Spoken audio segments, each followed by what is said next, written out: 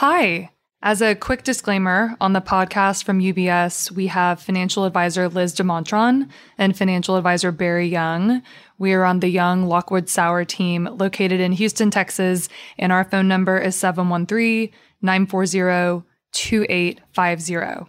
Our guests today are Hugo Ortega and Tracy Vaught, who are the co-owners of the H-Town Restaurant Group. They are not affiliated with UBS.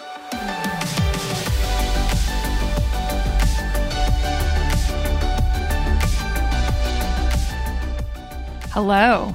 Welcome to another episode of Deep Roots, Forward Thinking, the podcast series hosted by the Young Lockwood Sauer team at UBS in Houston. My name is Liz DeMontrond. I'm the host of the show. I'm one of the financial advisors on the team and thrilled to be back. And today I'm joined by my partner, Barry Young, who's my teammate, fellow podcast enthusiast. Hi, Welcome Liz. back, Barry.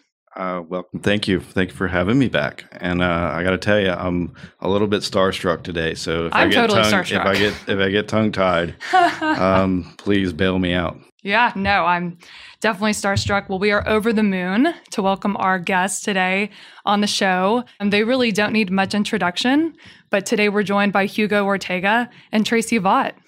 Welcome, Hugo and Tracy. Yes, Pleasure. it's a pleasure to be here. It's a pleasure. Great. Well, again, not that these two need any introduction, but they are two of the most renowned chefs here in Houston, and they are also the co-owners of the H-Town Restaurant Group here in Houston. Well, before I turn the floor over to these local legends, Barry, do you have anything you want to say? I do, and this is where I get a little starstruck. But this is it's special to have you here. I mean, my family and I have been coming to, Backstreet first, I think, but Hugo's with some regularity for 21 years. Is that about right? Yes. Yeah. Thanks to you, we're still there.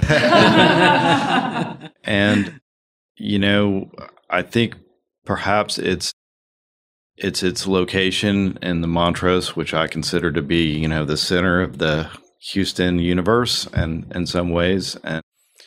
And whenever I'm there, including last Sunday night, it feels like home there. And, I wanted to just express my appreciation, and Elizabeth's too, for, decades of, good times and good margaritas. And, it seems like it wasn't long ago where we had, one in the baby high chair and then one in the bucket, under the table. And now, they can order margaritas.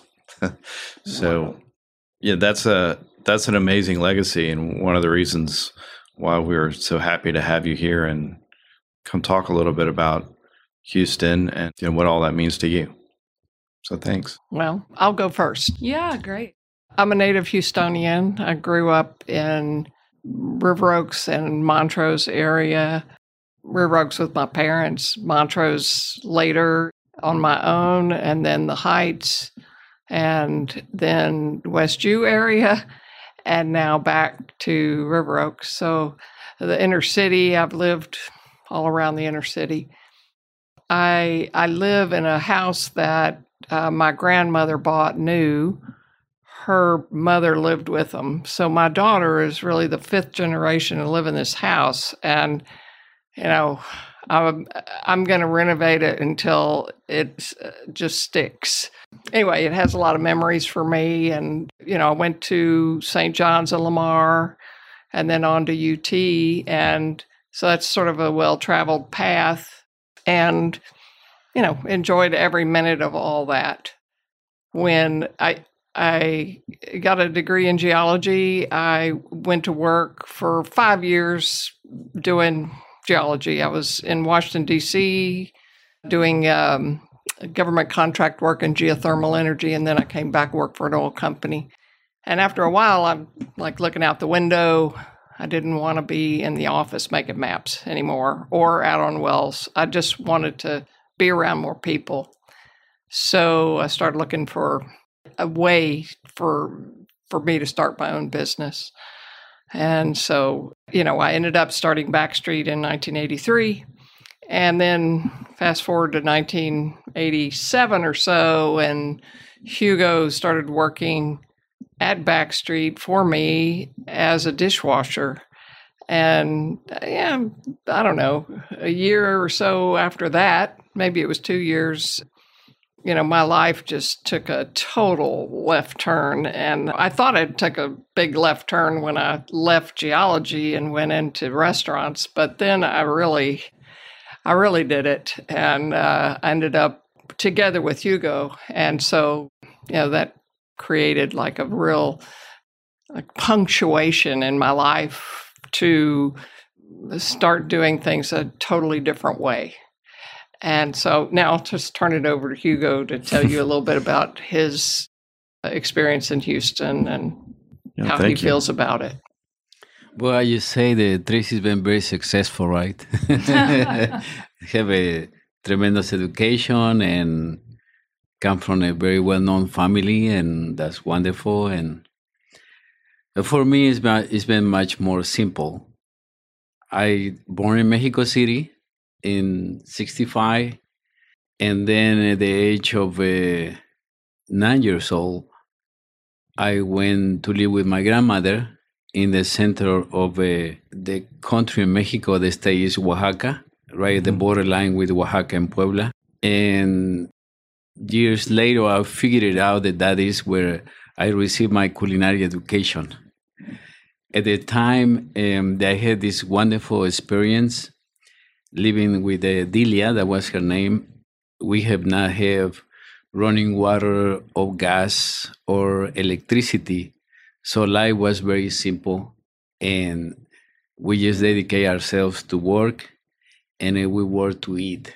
And literally, because every morning we start a live fire and we cook corn, turning into masa. And so life was very simple and slow.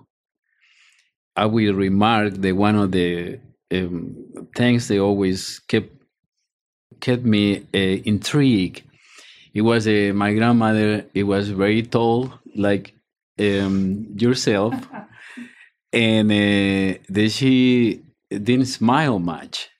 And so I never asked, why she was so serious. But I think she had a big responsibility in her hands, to the point that she wanted this young person, to learn and to do something with his life. I think that is what can cross my mind that she was thinking.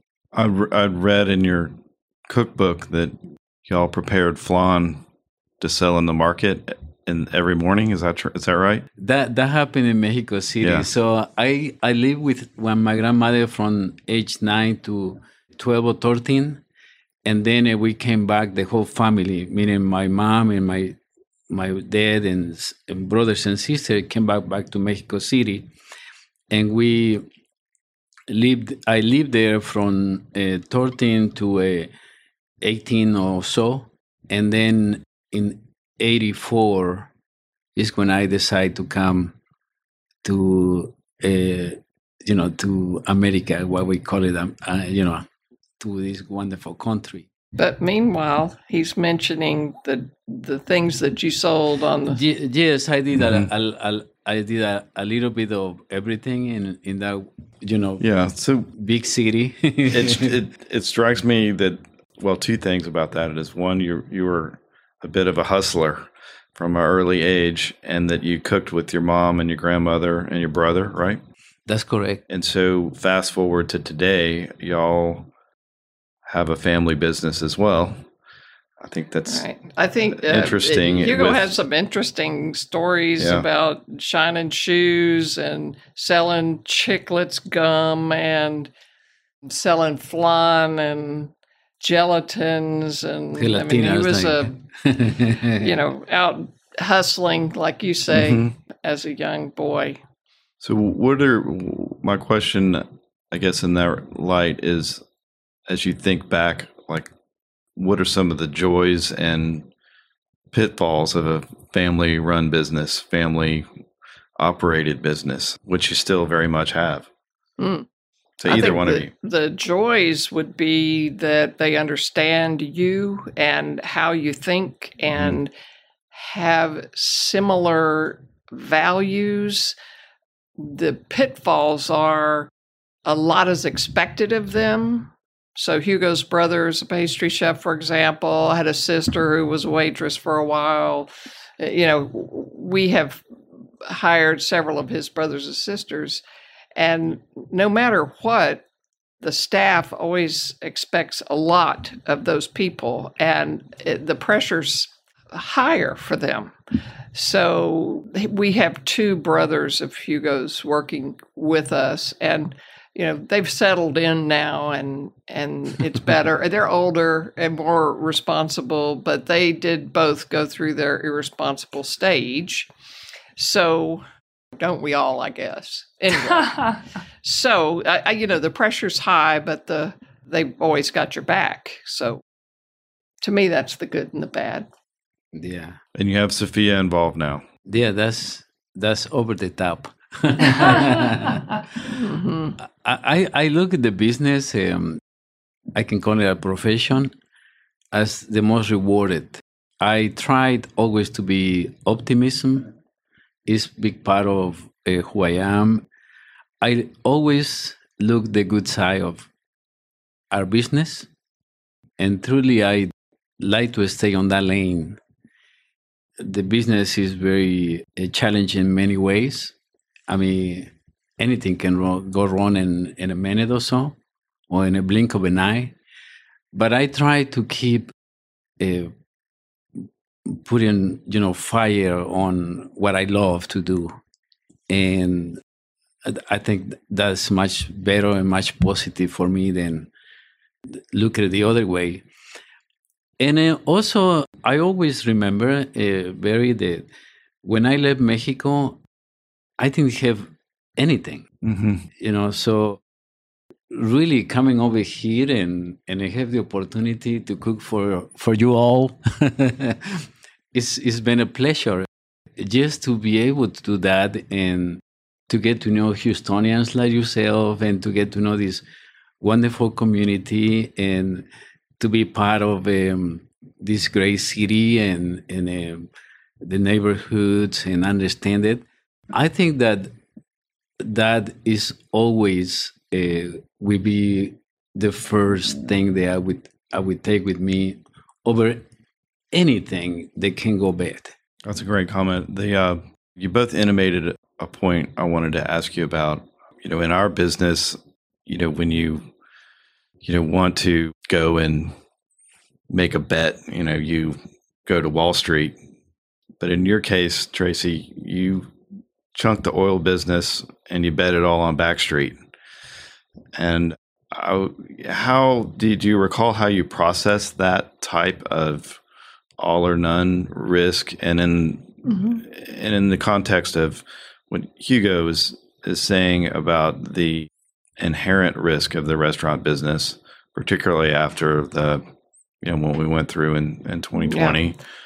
And you think back, does it come and go, that risk feeling, or is it a constant? And how also has it changed as the organization's gotten bigger? Well, two things to say about that. Hugo's a positive thinker. He's a glass half full guy that sees all the bright lights and everything.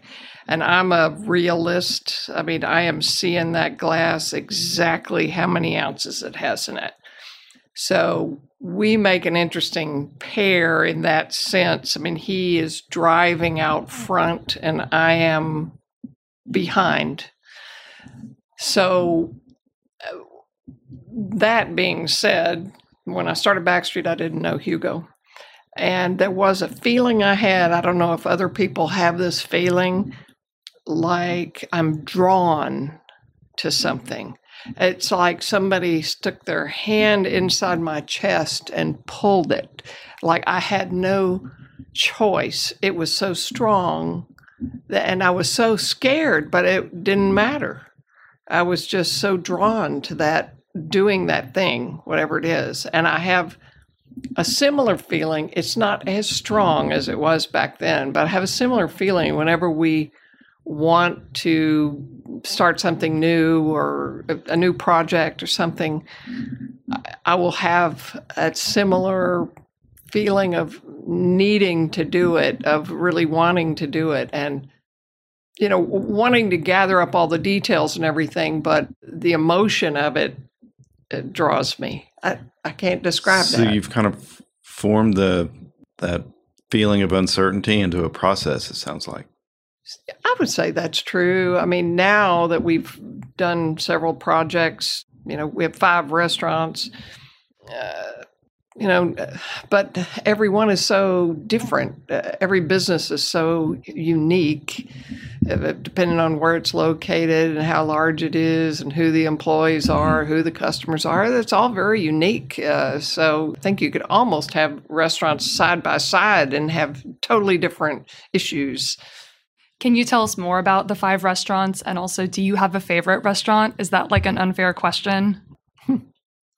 Well, Backstreet Cafe, Hugo's restaurant, Caracol in Post Oak area, and Herbe in the Post Oak area, and Sochi downtown in the Marriott Marquis. Those are the 5. 4 are different Mexican concepts, and 1 is American. Backstreet's the oldest. It's 40 years old. What else can I tell you about them? I will say I remember when Xochi launched onto the scene like 2017, 2018. It was 2017, yes. You're correct. And I remember that it's a fabulous restaurant, fabulous menu, but I remember there was Aunt Mole on the menu, and that was a very big deal. And I remember wondering, bringing an adventurous dish like this to Houston, were y'all worried about trepidation, because it was so new? Or what was the response when you started to make mole out of insects? Tell them about standing out front. Oh, okay. So we open in January, I think, and 2 weeks later, we're going to host the Super Bowl here in Houston. Yeah, that's right. So all kinds of folks came from everywhere, So Tracy and I got brave and they say, let's go over there and do a little PR and telling people that passing by on the sidewalk, that we just opened this restaurant. So we went over there and I thought, we're making mole and this restaurant serving Oaxacan cuisine. And one lady passing through and she looked at me and I can see that she didn't have a clue what I was saying. But she was pretty brave, I think. And then she came back and asked me this question: what is Oaxaca? And she said, is it sushi? Yeah, or something like that. And I look at Tracy, I say, we in trouble. Quickly after that, we etched on all the doors Mexican food agave bar, because a lot of people had no idea what Oaxacan and even then, cuisine was. Yeah, and even then, listen, the agave word even was a little bit uncertain for many people what it really means. Agave is but then we became more popular. Agave became more popular, and we figured out that it's the agave that you bake underground to make mezcal. So things came a little more clear eventually. Yeah. I have a funny story. Recently, Hugo and I ran into each other, and I told him that I had some close friends that lived in Mexico City, and they were coming to Houston, and we were going to take them to Hugo's, which was a bit of a daunting challenge, to entertain some local citizens of Mexico City here in Houston. And he said, "Oh, I'm going to make them escamoles, and which is a delicacy, right, in Mexico City that you don't see on the menus here anywhere. I mean, and so my friends, they came to dinner. I didn't tell them, and they brought the escamoles out, and they were floored. They couldn't believe it, and I couldn't believe it that because we ran into each other the day of or the day before, I think. Mm-hmm. And my question really is about hospitality and, how you pull off a feat like that, where you make people feel, so welcome on their terms. And by the way, the Escamoles were great. Mm-hmm. And maybe the first time, I think the first time I'd had them, I think that's right. But my friends, they loved them and they were very, very impressed. And so, when I think about the years of consistently, providing that level of hospitality, I mean, is there a secret to that? What have you learned? And particularly like keeping a team together and motivated. What are your thoughts on that aspect? I have so many thoughts on that. Yeah. Because it's not like, a restaurant worker has to come to work every day. There's no remote. Right. And so that's a special motivation, especially now. I think Hugo and I over the years have come to, I'm not going to say that I understood this fully a long time ago, but we've come to the realization that we are very fortunate to have the customers that we have coming in the door. And so we try to give that message to everyone, our managers and our staff members, that without our customers, we're nowhere. So our whole reason for being is to make our customers have a good time, enjoy their meal, and come back. That's what we do. So if we make a mistake, which we make lots of them, if we screw up, then we kind of make a big deal out of it. Customers will send us a note. The service was slow. The waiter wasn't polite. The valet didn't smile. Everything you can imagine. And so we talked to the waiter who waited on that table. We talked to the valet. We talked to the manager. Why did you not have enough people? So just not because we're trying to blame anybody, but because we want to bring attention when we do make mistakes. But the whole mentality is we'll go the mile for you, because that's sort of why we're there. So do you have anything you want to add to that? About our emphasis on education? Yeah. That's been a big push recently. How do you motivate your employees and in the kitchen especially? Well, there is two ways. The way the Vince Lombardi did, mm-hmm. and the other way is just to... That was the old days, though. And the other way is just to look at the people that come through that door, like Tracy say, and treat them like a friend, like a true friend. I mean, when I look at some of my friends that been with me, for 20, 30 years, I feel something, for them. That's love, right? So if you appreciate as much as that a person that come through your doors and they're willing to give you their friendship and spend time with you, I think you gotta take that very seriously, and you gotta earn their trust. And you have to create experiences, and you have to convince them that what you do is something remarkably great for them. And that is, to me, what hospitality is all about. And yes, we were willing to do that every single time for any person that comes to those doors. And that's the challenge. Don't you think that hospitality isn't just for guests? It's also for employees, it's also for vendors, and it's also for the community. That's like those are the touch points, I guess you could say. It truly is a community. I mean, you depend as much as on the driver. You just smile to the driver, they're going to bring you goods and treat him well. invite him a cup of coffee or make him feel like, It's a new way of thinking, I want to say. When I was in the oil business, I mean... More siloed. Oh, no. I mean, if you go out on a well, the company man, they call it, that'd be the man who worked for the oil company who was running the show. And he was so mean and throw people off the job and scream at everybody. And that was kind of how it went.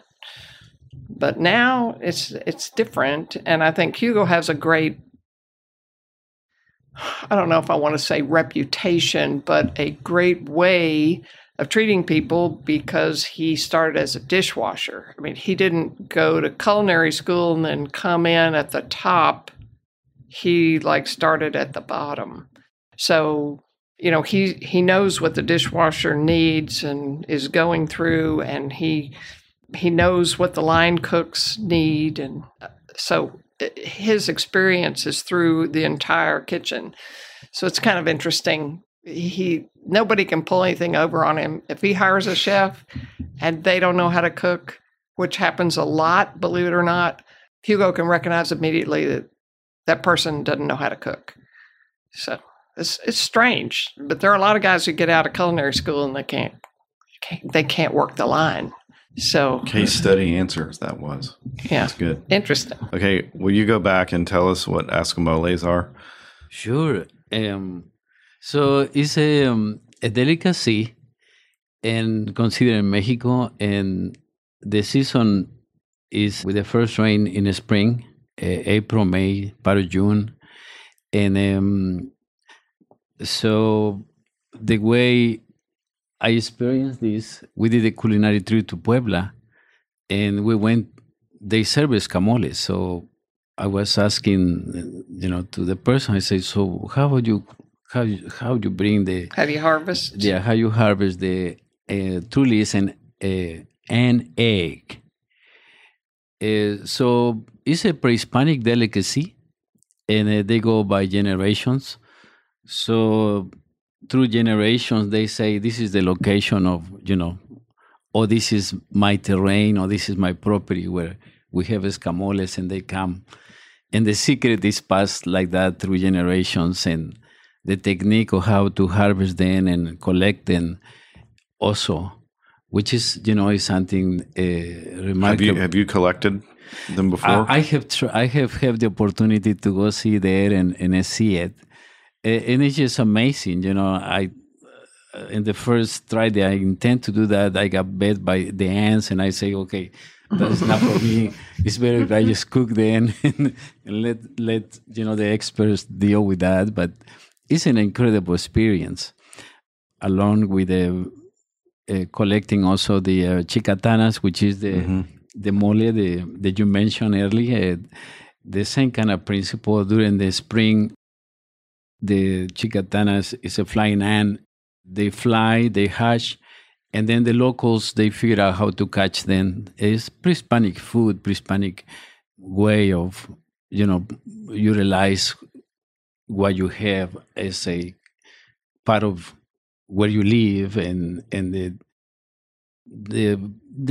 cuisine, the being in that moment, in that place. Something that I gotta say about that is considered I'm Mexican, and I know the richness, and I even have the great opportunity to visit places through Mexico, and I see is one of the most wonderful cuisines in the world. There is no doubt about that, and Mexico is a very rich country when it comes to offer what is there, right?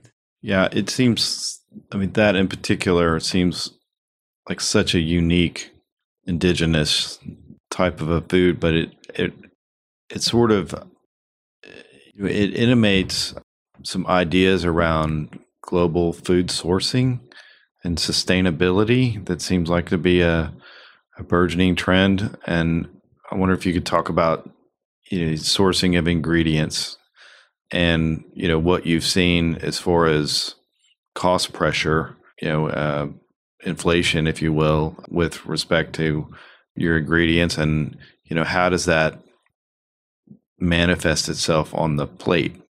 Answer the second part of your question. Tracy told me a couple of days ago it was Denmark that went planted. Oh, yeah. Remember? A plant-based cuisine in Denmark. Right. Like across the country. I don't know. Interesting. So that, I always think our ancestors, they always knew a little bit more in how to utilize, like, for example, I would say mole, right? So mole is made out of 3-4 different types of peppers, spices, herbs, and a turkey at some point, right? That was right. What is native to America or to the country of Mexico. So they always knew. Seems to me like the total utilization of your goods. There is some sausage in Mexico that you call it mole, but it have only 5 ingredients, and it's all vegetable. Corn, of course, is the foundation of that cuisine, and peppers and spices and herbs. But it seems to me like they knew better that you have to have a balance, right? Then when the pig got introduced to the diet of Mexico and America, then it changed for sure, right? But I would say you cannot have carnitas every day, right? I mean, you have to have your peppers or herbs or so on. So I think we've been spoiled a little bit ourselves by not following seasonality, for example, and things like that. They've been indulging ourselves. I can say that. So that ancestral heritage, does that mean we're going to see more insects on the plate? That can be. Hugo's had a number of universities send people over to talk to him about insects in the diet. Wow. The University of Rice, it have a professor that study insects.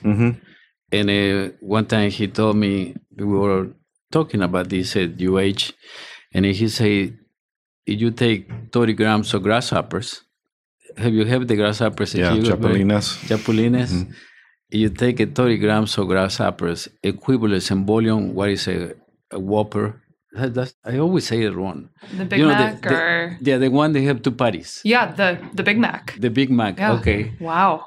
And so you just tell you right there, when it's protein, you don't need much of anything else. You just need protein to the core of your system. So I was exposed to that cuisine. I know it's wonderful and it's very simple. It's satisfying, but what can I say? I'm Mexican, so I'm born Mexican. So one of my favorite networks to watch is Bravo, which has a lot of trash, as my mother would say, but it also has this show called Top Chef. And a few years ago, season 19 was actually here in Houston. I think I saw you on an episode or 2 with Tom, Padma, and Gail. But how credentializing is it to have Houston, kind of noticed and on the map in terms of just international food cities? And how many chefs are you seeing come to Houston to launch their careers? Boy, that's kind of loaded. I think it takes a lot more than just them visiting the city. And I think that Houston has a lot of great food. It went unnoticed for a long time. Now it's beginning to be noticed. And, even Michelin came over here talking. Now, Michelin, you have to make a deal with them. The city has to pay them, basically. And so I guess they didn't quite make the deal, but, they were reaching out. So, it's over time, I think. And I have noticed other chefs coming to Houston, mainly for economic reasons, not, in my view, like they're leaving places like New York or San Francisco or LA because of regulations, because of the expense of renting a space or those kinds of things, and might come to Houston just because it's perceived as being a little bit more friendly to business and, less expensive rent and that kind of thing. So I think we're just business friendly here. Fair comment. What are, outside of your own restaurants, what are some of your other favorite Houston restaurants? Well, we go to a lot of the same restaurants over and over because that's Hugo. Always. Hugo loves seafood. Mm-hmm. So we eat at Good Company Seafood, and we always have the same thing. And then we like Clark's in Austin, and Clark's just opened here. We went for their opening. We like to go, like if we just want to kind of hide and have like a Sunday dinner or something, we go to Oporto, which down in Midtown, and we love the staff there. They're really nice, and we have some ex-employees there too, so we always feel very well taken care of there. And if we're celebrating, we might go to Brennan's. Alex is a friend. And where else do we go?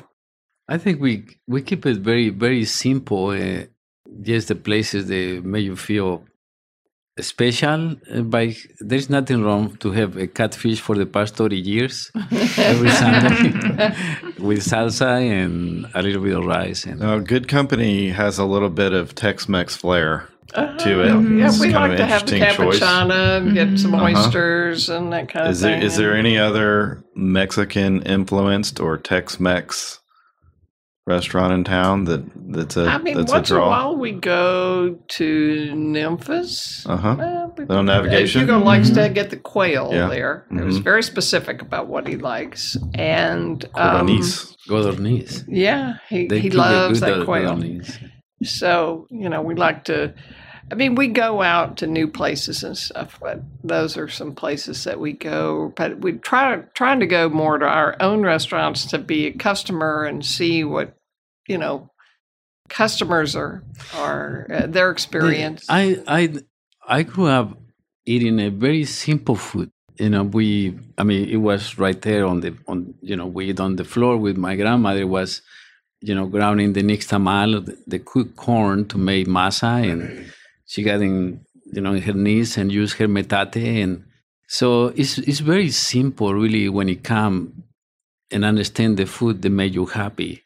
But of course, you have to connect, with what it is. So for me, it's a very simple gathering, and flavors gotta be clean and something that I'm familiar with it. So it's amazing, and I can't wait to ask this question because it's loaded. But how things that are so simple, the execution, can be wildly off. So my question is why is it so difficult outside of y'all's places to make a margarita in a restaurant?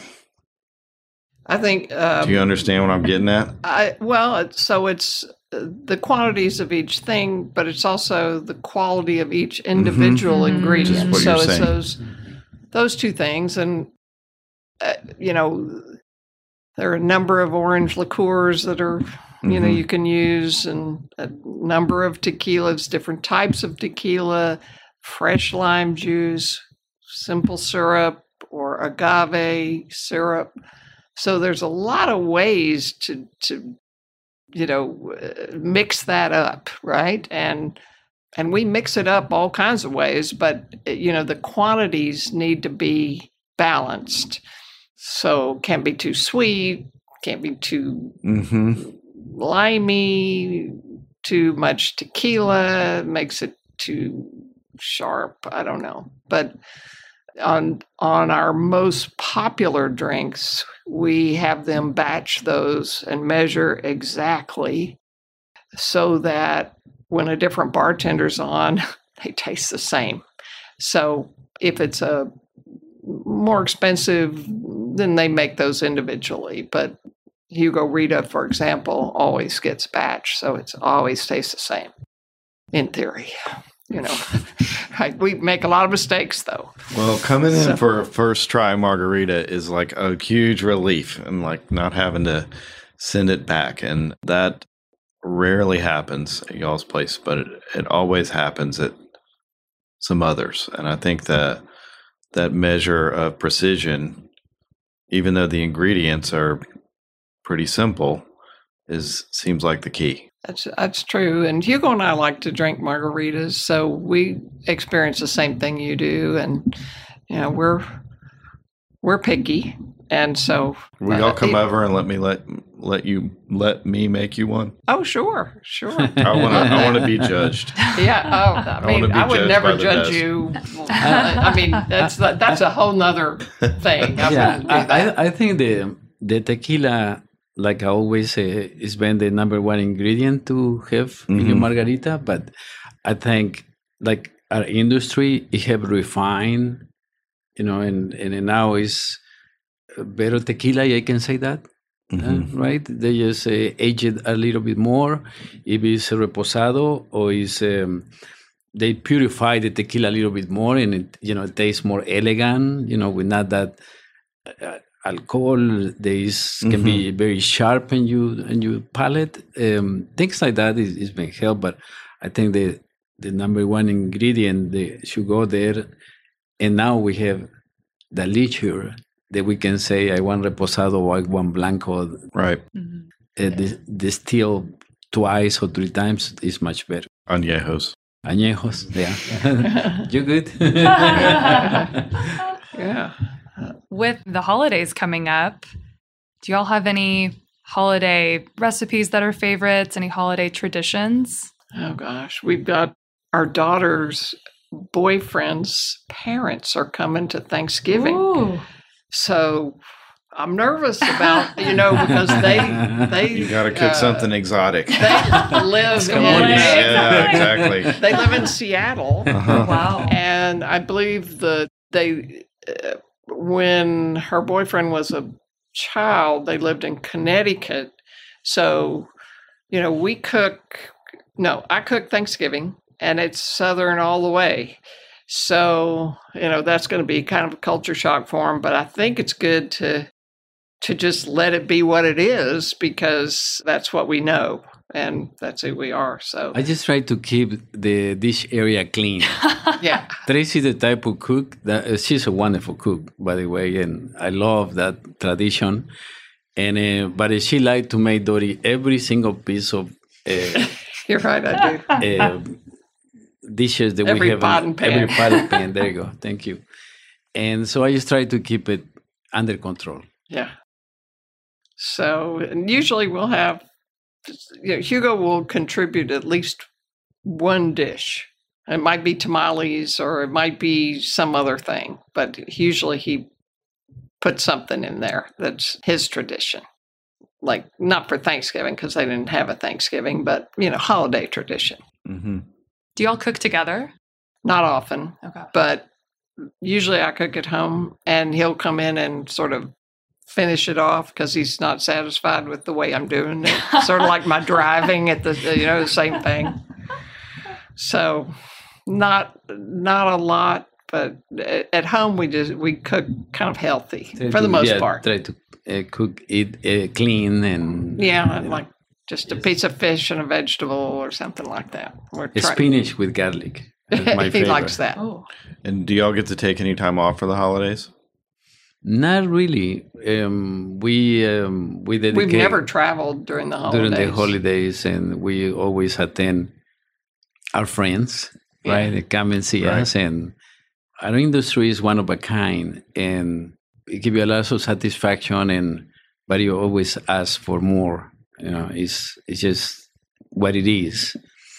But again, Tracy and I figured out how to make it better, I think.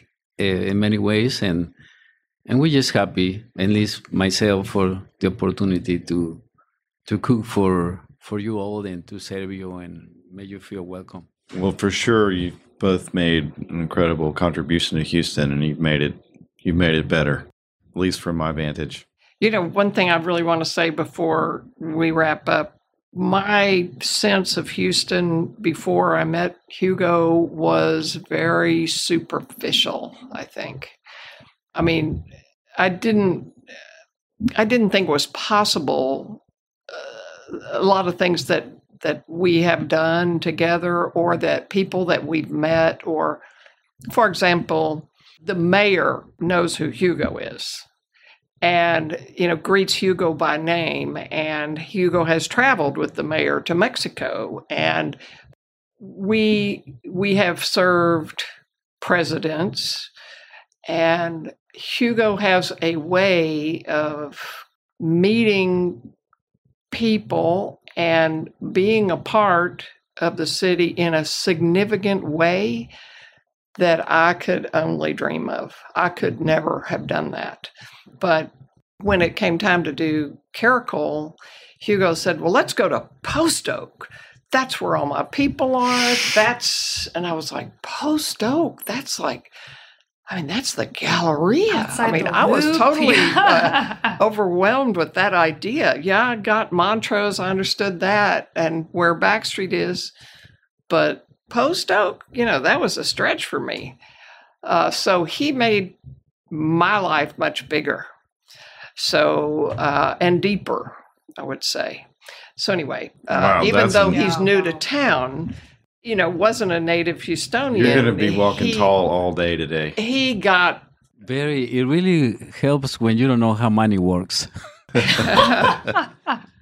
Anyway, I think some people who just have a knack for communicating with others and, have a strong personality, and other people want to get to know them and want to include them. And that's what Hugo has that I think is probably his biggest asset, is the way he communicates with people. So amazing testimonial. Well, y'all are an incredible team. And I love what you said about Hugo being the visionary out front, and then and you need both. You need both, the visionary and the meticulous, detail-oriented I don't worker. know I have that much vision. I just think I have the great opportunity, and this is how I define myself. So I born under what I call it the umbrella of the Mexican cuisine. So in Mexico, if you're born in Mexico, you're supposed to know how to cook, meaning a good salsa, a good guacamole, margarita, because the country is so rich. So that, I think, born under the umbrella, what I call it, that wonderful cuisine is what it facilitate, who I am. And wherever I go, I have to talk to the highest order about my country and the cuisine that we love so much. And so I don't think that visionary that Tracy thinks so. Well, he's the positive. He's the yes. Mm-hmm. He says yes to everything, and I'm the one who's putting the brakes on sometimes. And about 3 years ago during the pandemic, I read this book by Shonda Rhimes called Just Say Yes or something like that. I forgot the title exactly. And it was about how she was fearful to do public speaking. She was fearful of a lot of things. And her sister told her, you're not going to go anywhere, or you're always so scared, or you should just do it, or whatever. And, it stuck in her brain. And so she did start public speaking, and she did start saying yes to invitations that she would have said no to and just stayed on the couch at home. She just didn't want to go. And so she started saying yes to life, I guess you could say. And I'm on the treadmill listening to this thing, and I'm, golly, this is me. I'm saying no. So now I'm also more open to doing more things, and so it's a good trait. What he has naturally. Yes. Mm-hmm. Well, thank you so much. Yeah, I think we probably are wrapping up. Hugo, do you have anything you want to end with, or? Oh, I always have something to say. I cannot thank enough this wonderful friendship meeting Barry and meeting you, and also being part of this incredible city.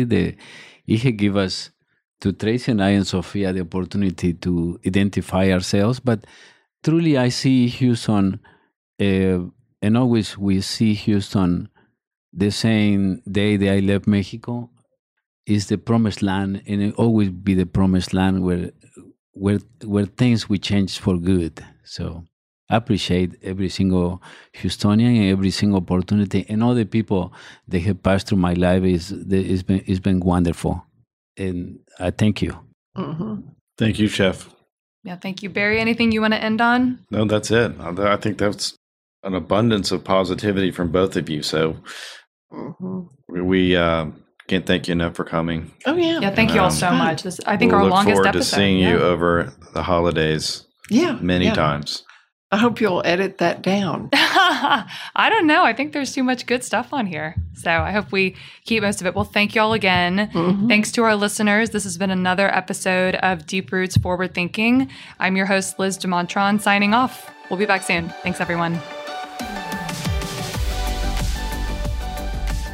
This podcast is presented for informational purposes only and should not be relied upon as investment advice or the basis for making any investment decisions. It does not constitute an offer to sell or a solicitation of an offer to buy any specific product or service. UBS does not provide legal or tax advice, and we would recommend listeners to obtain appropriate independent professional advice. Some of the views and opinions expressed may not be those of UBS Group AG or its affiliates. UBS Financial Services Inc. offers investment advisory services in its capacity as an SEC-registered investment advisor and brokerage services in its capacity as an SEC-registered broker-dealer. These services are separate and distinct, differ in material ways, and are governed by different laws and separate arrangements. It is important that you understand the ways in which we conduct business and that you carefully read the agreements and disclosures that we provide about the products or services we offer. For more information, please review Client Relationship Summary provided at ubs.com/relationship summary. UBS Financial Services Inc. is a subsidiary of UBS Group AG and is a member of FINRA and SIPC.